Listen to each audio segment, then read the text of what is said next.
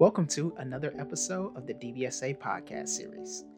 Today's episode features young adult council member Olivia and DBSA peer Johnny discussing self-advocacy in the workplace.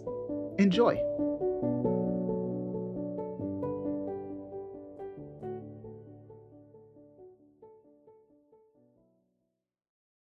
Hi, my name's Olivia, and I'm a member of DBSA's Young Adult Council. We're a group of 18 to 30-year-olds that focuses on big transitions, things like entering the workforce or college, moving, relationships, and a lot more. A lot of times, the impact of work is easy to underestimate. On paper, it's 40 hours a week, but in reality, it's a lot more. You have to factor in your commute time, the time it takes you to get ready, adjusting your sleep schedule, and unfortunately, sometimes thinking about stress from work in your off hours. So today I'm going to be talking to Johnny about his experience entering the workforce. And Johnny, before we get into the specifics of your experience, what was your job search like, that first initial search? Did you prioritize mental health or even think of it at all during that search? Mm-hmm. I think that's a great first question, Olivia. And truthfully, my job search, which kicked off probably, this was in 2013. So we're 8 years out from that. And candidly, mental health was not a component of what I was looking for.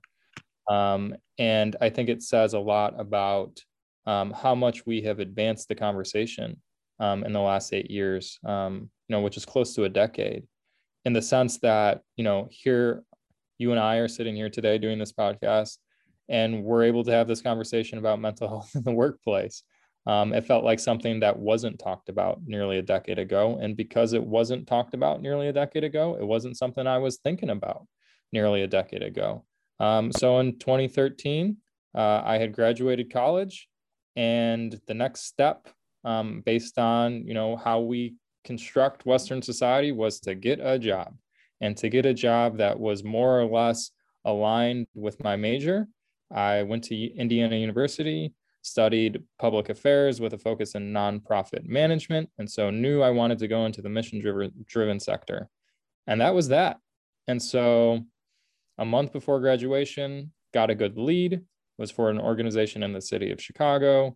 They operate as a community development finance organization, which essentially means they are a mission-driven lender. They help nonprofits finance their capital needs, and they also did real estate consulting and services as well. So plugged into an institution that was progressively minded, knew they were in the nonprofit space, so it felt like a good fit. And that more or less kind of checked my boxes. But in terms of, thinking about lifestyle, my health, my mental health, none of that really factored into my decision-making process. And you touched on this briefly. You focused on nonprofits in your undergraduate years. Mm-hmm. And I think a lot of us have this idealized vision of what that means in practice for work. We're going to be people-focused instead of corporation and profit-driven. But once you finally got into that first position, did your experience kind of go against that preconceived idea? 100%. I think I learned very quickly, Olivia, there's how organizations present themselves on the outside, and there's what the organizations seek to do in terms of mission, and then there's how the organization operates on the inside. And the exterior of institutions doesn't always match the interior of institutions. And I think that was something I just took for granted at the time. Like you said, as you were setting up this question, why I gravitated towards the nonprofit sector is because I knew at an essence level, as a part of my being, that I wanted my work to be connected to making a difference in my community. I wanted my work to be connected to making a difference in society at large. And the assumption there is that a group of people who are dedicated towards doing that are naturally and just intuitively going to be good about the people-centric stuff. being naturally supportive of someone's mental health, being naturally supportive of someone's disability. And what I quickly learned is that was not the case. The organization I was working for was very ambitious, and they set a high standard, which is great. And I got to work with some incredible individuals with exceptional pedigree. But in terms of the corporate culture that existed there, especially as it related to individuals who have a health disability, and even more specifically, a mental health disability, there was almost no literacy there in terms of how to create a supportive environment to do that. And that came to me as a shock. But just sharing a little bit about my own personal story, the timing, it really was a perfect storm. So I did, step into this new job from a place where I felt that I was in a relatively stable place in terms of mental health. And then about 2 to 3 months into this new job, I had a full-blown mental health crisis. And going through a full-blown mental health crisis and living and breathing that really changed my perspective on how a lot of organizations, whether they're for-profit or nonprofit, in our society, in our culture, just don't have the infrastructure in place to fully address or fully support. And I shouldn't even say fully, in some cases, to support at all someone who is going through a significant mental health challenge. And so you said, this organization came across as very people-centric in the public eye, but you quickly learned that wasn't the case. Did you learn that a couple months in when you had that crisis, or did you have signs of that even earlier? It all happened so fast that I think I didn't even, because if you're, when you're 22 years old and you're stepping into a new company, you're just a sponge, right? This is your first real world job experience. And so, everything is just a whirlwind, right? You're learning what it's like to operate in a professional environment. You're learning what it's like to work with people who are 3 to 4 decades older than you. There's just a huge gap in terms of experience and capacity and capability. And so 2 months, for a first job is nothing. It's a blink of the eye. And so it's hard enough not having a mental health crisis, not having a physical health crisis, getting acclimated to the real working world. And then to have that kind of sneak up on me all of a sudden 2 months into that experience, I didn't have time to really assess what the organization was like before. It is all blended together in my memory and experience of that moment in time. I just on my personal side, I recently graduated back in May of 2020, and so I'm at that spot where you're mentioning, you're still kind of just absorbing everything and getting a feel for the company. So at that time for you, did you have the thought at all of maybe this will pass, maybe this is just my experience, or did you from the start realize it as a bigger societal problem? Yeah, I think initially, the crisis was so large, I was not thinking at those more, at that more strategic level, right? I was in survival mode. And so my ability to properly and accurately assess my surroundings and whether or not I was in a safe place or whether or not I deserved a better place, it wasn't something I had the capacity to lend psychic energy to. It was, you got to survive. And outside of work, that meant literally. So, this mental health crisis involved severe depression and suicidal ideation. And so there was a component of it that was literally, you have to survive. And then you have to go into work and you have to survive in the work environment from a place of essentially hiding what is going on or feeling pressure to hide what is going on. And why do you feel pressure to hide what is going on? Because there was nothing in our culture at the time. And I don't want to lay the blame or the criticism solely at the feet of the organization. This was at the time an issue at large and continues to be, even though there's been some improvement. But because there's no culture around, or there wasn't a lot of culture around mental health in the workplace, I didn't have the tools to talk about it. HR didn't have the tools to talk about it. My supervisor didn't have the tools to talk about it. And so you're really just left operating on autopilot and not asking critical questions of where you're at, what you're doing, how do you get through this, what should you be doing? And that critical thought that is so important, I think, to navigating those experiences, it was just something that didn't come naturally to me at the time. And I think that says a lot about the culture that's instilled in us. And I think that says a lot about stigma, because what was it that was just naturally silencing my voice? What was it that was giving me hesitation to open up about having a mental health crisis in the workplace? And to your question around how did things feel immediately versus long term, over the years as I got better and I could think more reflective and more critically about those experiences, you start connecting the dots and you start seeing that, you know, if I was in an environment where there was less stigma, I would have been able to give voice to these experiences.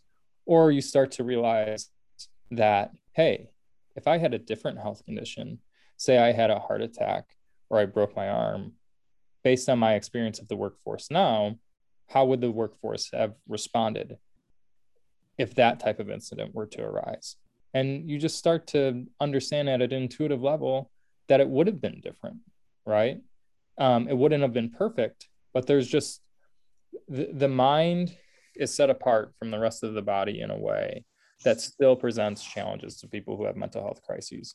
We are very good about addressing physical health crises. That doesn't mean we don't have room to improve, but if someone's diagnosed with cancer, someone's diagnosed with heart disease, someone's diagnosed with kidney disease, someone is in an accident, we just instinctually know as a society what should be done, right? What is expected from the society to help those people. With mental health, it's different. It's siloed away. And that's because, I mean, the brain is, I think, highly correlated to someone's being, right? Their person, their soul. And so there's a value judgment that starts to creep in that, again, is rooted in stigma. And I think that's kind of my perspective on why we silo it away. But in no way, shape, or form does that mean that distinction is correct or the right thing to do. And Johnny, I kind of want to dive into this idea of an invisible stigma for mental health a little bit deeper. Yeah. I know a lot of people try to pass, you know, as you mentioned, you tried to hide it. Mm-hmm. And it's often up to people to self-disclose, or their symptoms alert people that something's going on. Yeah. But they might not know exactly why or understand why. Mm-hmm. So I guess my question for you is, when you were in that work environment, did your symptoms start to impact your work in a way that your coworkers or supervisors were able to pick up on? I think that happened almost immediately. Certainly as it relates to me recognizing it within myself, right? I think what was hard for my coworkers is they didn't know Johnny Fiegel 5 months before, right? And because the mental health crisis transpired so immediately, you know, here's this new kid, 22 years old, who's just trying to learn his way. You know, they had no baseline, right? They couldn't compare who I was, you know, a year ago to who I was, you know, in front of them on that day in August, September of 2013. So, you know, some of that I think can be relegated to stigma, but some of it I think has to do with the fact that they just didn't know me, right? They didn't know, you know, how to make that comparison. But as it relates to myself, it was almost immediate, you know. So what sparked the crisis after years and years of mental health neglect, just taking a step back in terms of sharing my story, diagnosed with Crohn's disease at age 15. It's a huge blow to my physical health, but it's also a huge blow to my mental health, and struggled for years to get better. And by the time I stepped into my first job, I was in a much better place, but the legacy of chronic illness is related to Crohn's disease, and the legacy of neglecting my mental health was still very much at play. And then 2 to 3 months into this job, I had the unexpected ending of a really close relationship, of a romantic relationship. And that triggered a perfect storm of events. I then went into a full-blown mental health crisis, a downward spiral, and all of this was happening 2 months into a job. And because of the unexpected nature of everything, my symptoms, it was like it happened in the blink of an eye, right? And so one day I was probably passing, even though I had underlying mental health issues. And then the other day I was about as close to being dysfunctionally depressed and institutionalized as humanly possible. And so right away, those symptoms in the workplace looked like, what you would see, in a brochure as it relates to depression. Just feeling exhausted. I did a podcast recently for DBSA where, I talked about, how depression was a very physical experience for me. And it literally felt like my brain and my body was on fire. And I think that had to do with an interplay between the Crohn's disease, which is an autoimmune disease that impacts the digestive system, and what was going on in my brain. But I felt like I was inflammation personified. And you can only imagine how that would play out in the workplace, right? So not just trouble focusing, but a complete inability to focus, a lack of critical thinking. There was times for probably over a year where I struggled to even think in complete sentences. Well, and you can imagine that trying to do that in the workplace would be a major problem. And what do you do if you're having immense challenges focusing, immense challenges articulating your thoughts, your feelings, your opinions on a topic? Well, then you start to turn inward, right? And so I became incredibly introverted. And when I think back on that experience, the way I describe it as, I was a shell of my former self. Like any semblance of confidence or spontaneity or can-do spirit that I had before that, it was gone. It was just completely gone. And I recognized that was happening at the time as symptoms that I was recognizing right away. I just had no idea how to get that back. And then from my coworkers' perspective, they had no idea who I was. And so for all they knew is that I was just an extraordinarily introverted, closed off person who was overwhelmed in the workplace. And that's all they saw in me, right? They didn't see someone who was a shell of their former selves. They didn't see someone who was necessarily going through a major life event, a major disabling event, because there was no baseline for them to compare it to. And you mentioned you went to Indiana University for school, correct? Yep. And so not only were you adjusting to this new job, but also to a new city. So did you have any relationships outside of that work environment that you could lean on at that time? Yeah, and I should clarify, Olivia. So I was born and raised in Oak Park. So I had good familiarity with Chicago. Oak Park is the first suburb west of the city. That said, one of the things that was happening, and your question alludes to this, is this immense change. So the immense change of graduating college, the immense change of being away for the first time in 4 years for an extended period of time from my friends in college, from my support network in college. And then what was happening at home was the friends of mine who were my age, we were all getting our first time jobs, and people were getting their first time jobs across the country. And so summer quickly turned to fall, and it was probably one of the most abrupt transitions in my life, where I went from having, what essentially was my support system and my friend group that I had built over the course of college over 4.5 years, just making a radical shift, right? People leaving, losing contact with people, all of that stuff. And so I was in a very isolated place. There was a handful at most of really close friends that I still had in the Chicagoland area that I could turn to. And they were wonderful and they were supportive. But I think that transition right? Of leaving college, stepping into a new environment, experiencing the huge loss of a support network, or at least a huge change in that support network, only exacerbated what I was going through. And so moving back to your work environment, what was the process like for that to come to an end and you to move on from that organization? Yeah, the process was that 2.5 years into this job, I was let go. And so there was not a proactive decision made on my part to leave for something better.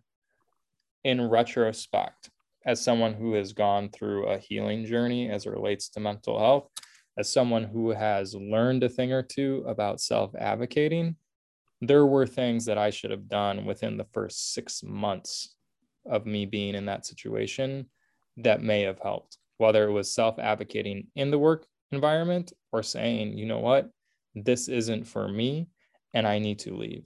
I also wish, and this is a wish that I still had today, and we might have a question later on in the podcast that gets to this, but that we lived in a world and we experienced a work culture kind of across the board that allowed people to treat their mental health challenges as if they were physical health challenges.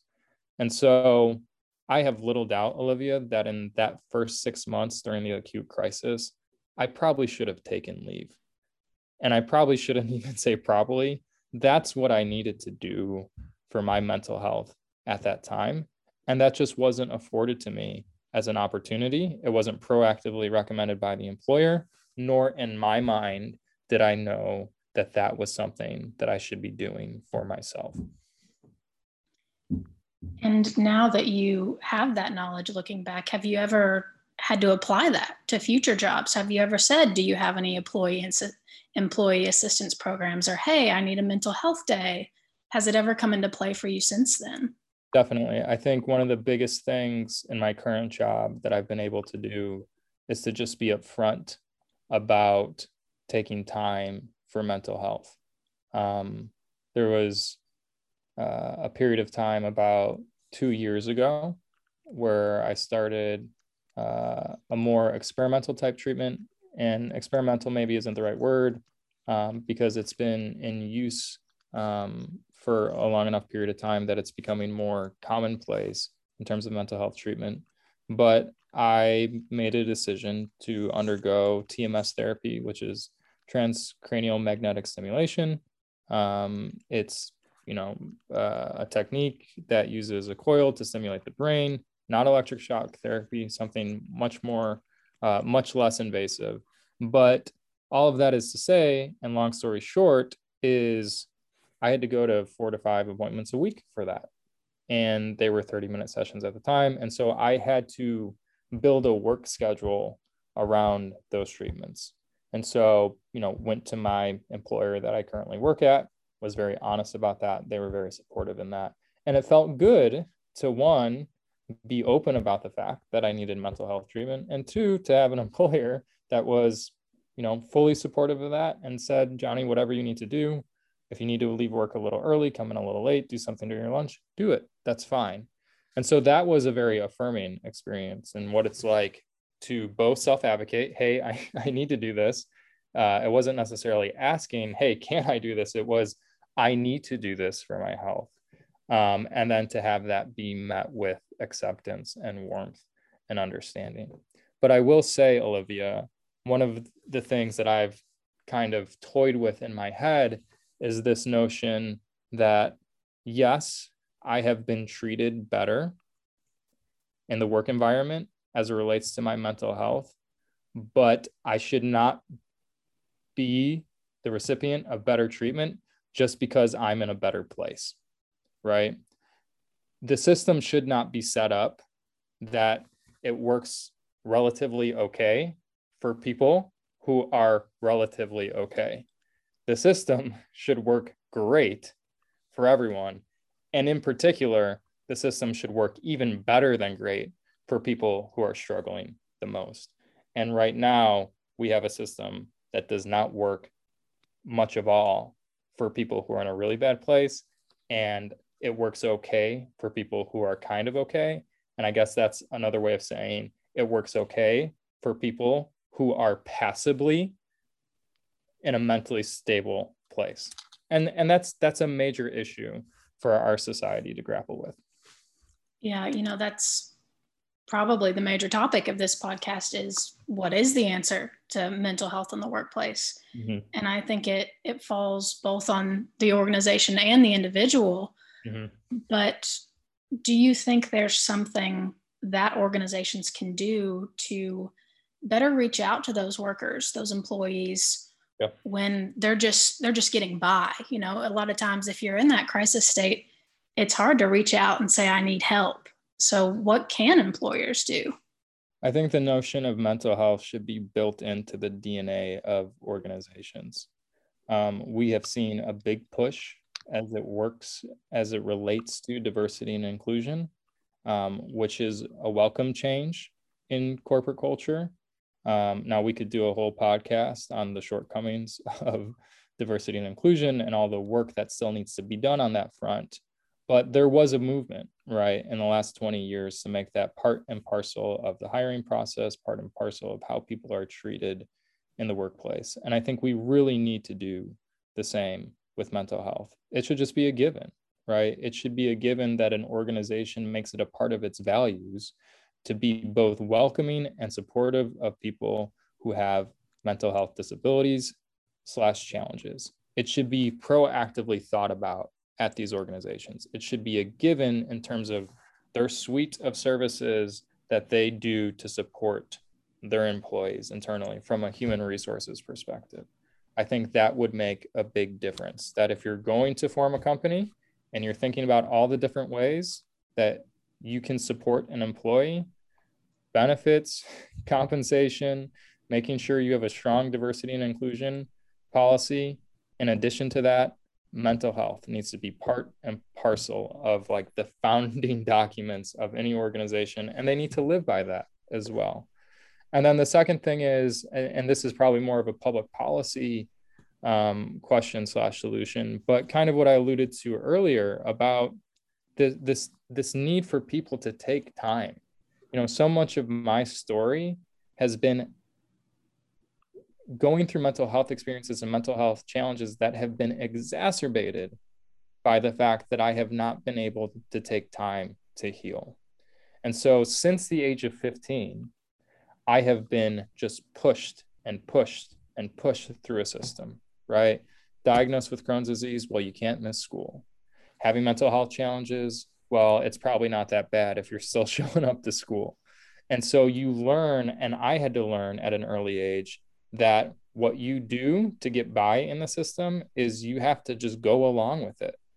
And there was no pause button that was proactively offered to me that said, hey, Johnny, you could take 6 months off school and you can either do homeschooling or you can literally take a year off, but you need to focus on healing your gut, healing your mind.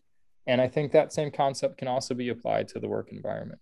Like I said, I had a full-blown mental health crisis where clinically I was on the verge of being institutionalized. But I felt this huge societal pressure to still show up to work and to just keep going through the motions, because God forbid I lost my first job. Well, then what was I going to do? God forbid if I took a year off when I was 22 years old and I had my first job. What would have happened?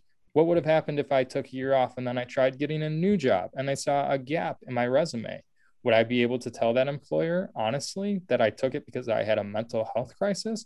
Would they hire me after hearing that I had a mental health crisis? All of those things were at play.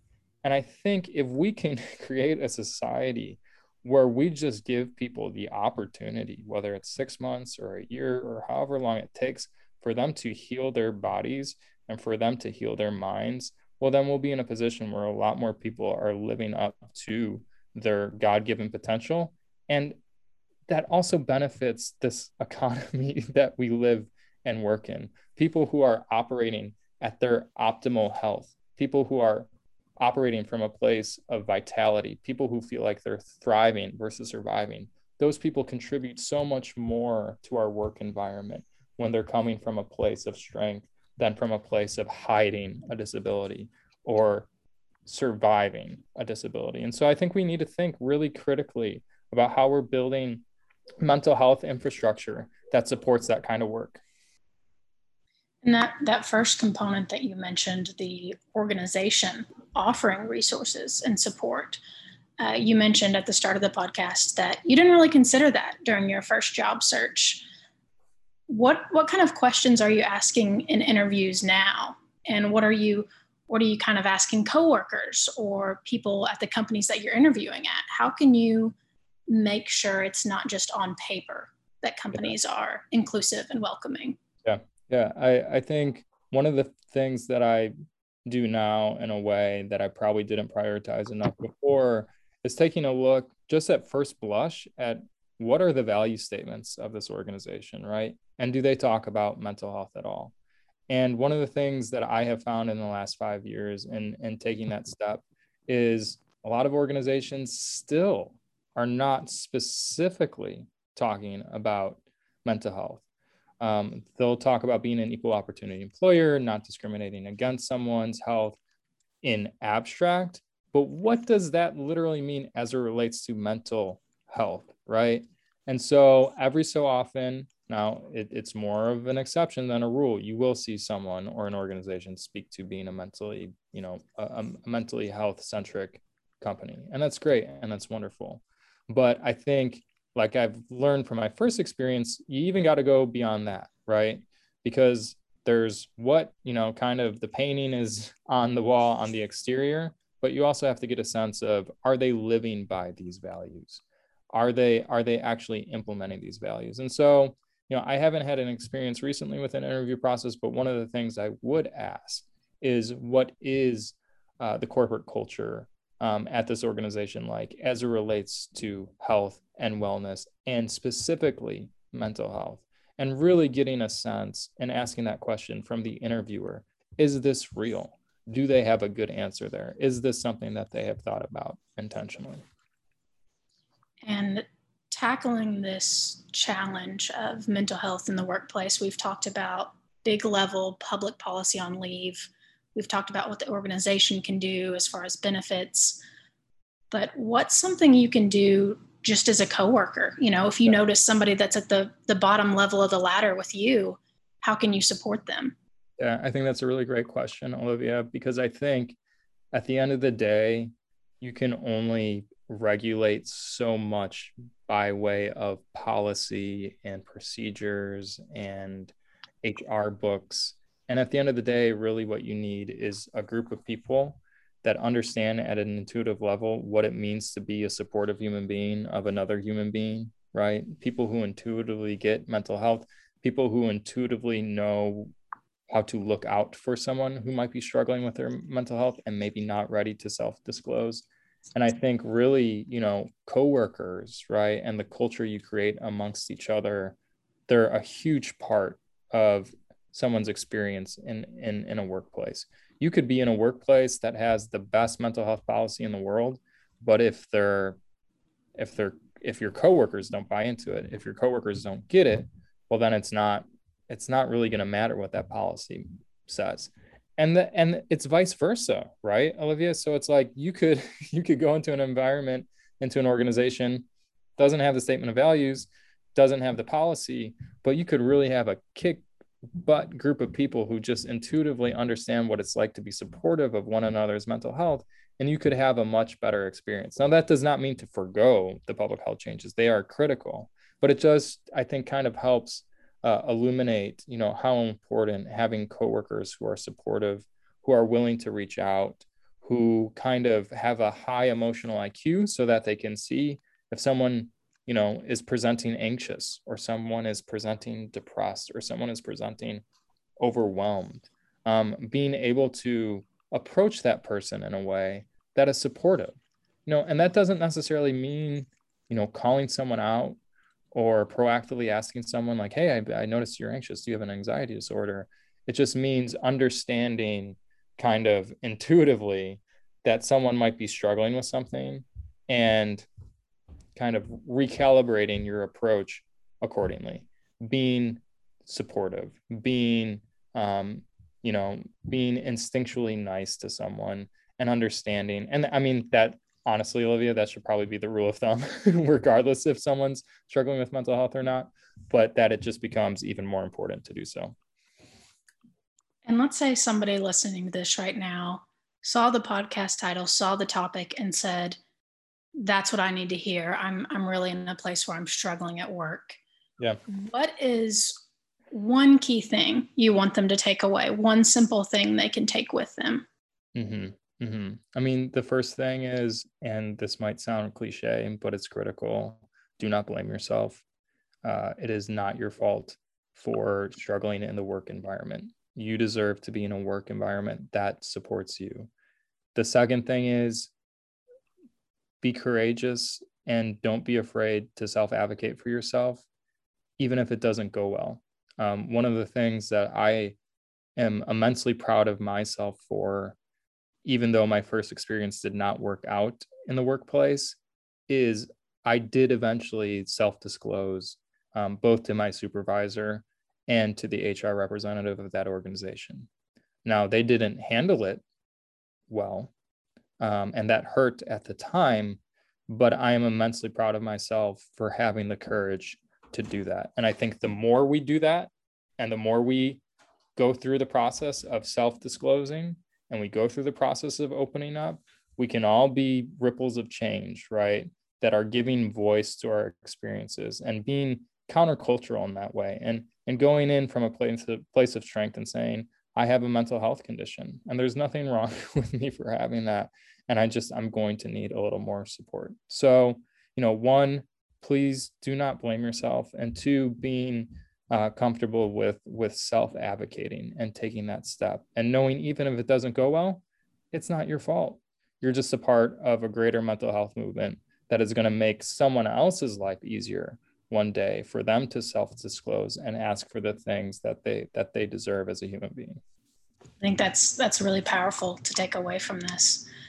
And lastly, Johnny, you know your story the best, you know your experience. Is there anything we haven't talked about that you want to touch on here? Yeah. I think this piece of mental health is so critical. The conversation in the last decade, Olivia, has grown immensely. It's changed immensely, all for the better, right?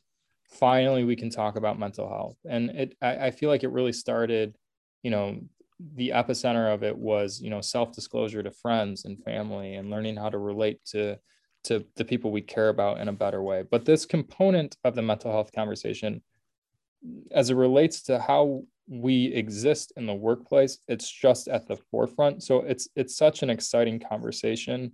It's such an important conversation.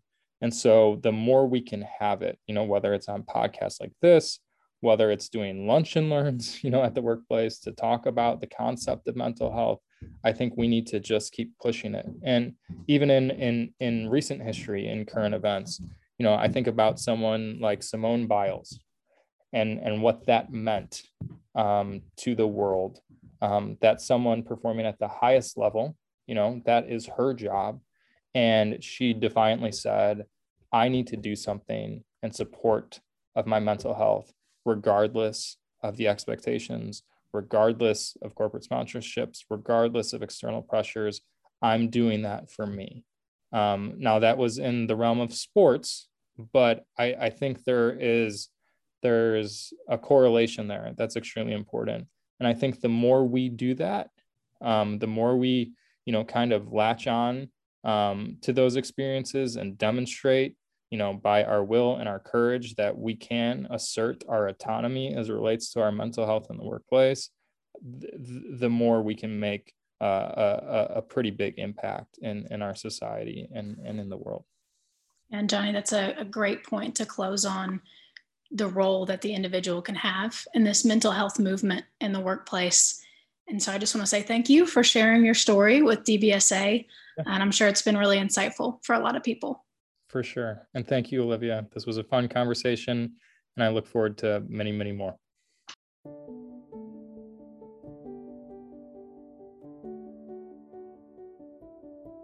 Thank you for listening to the DBSA podcast series. Remember to rate and review the series on your favorite podcast app. If you want to support more shows like this one, you can make a gift today by going to dbsalliance.org/donate. Thank you.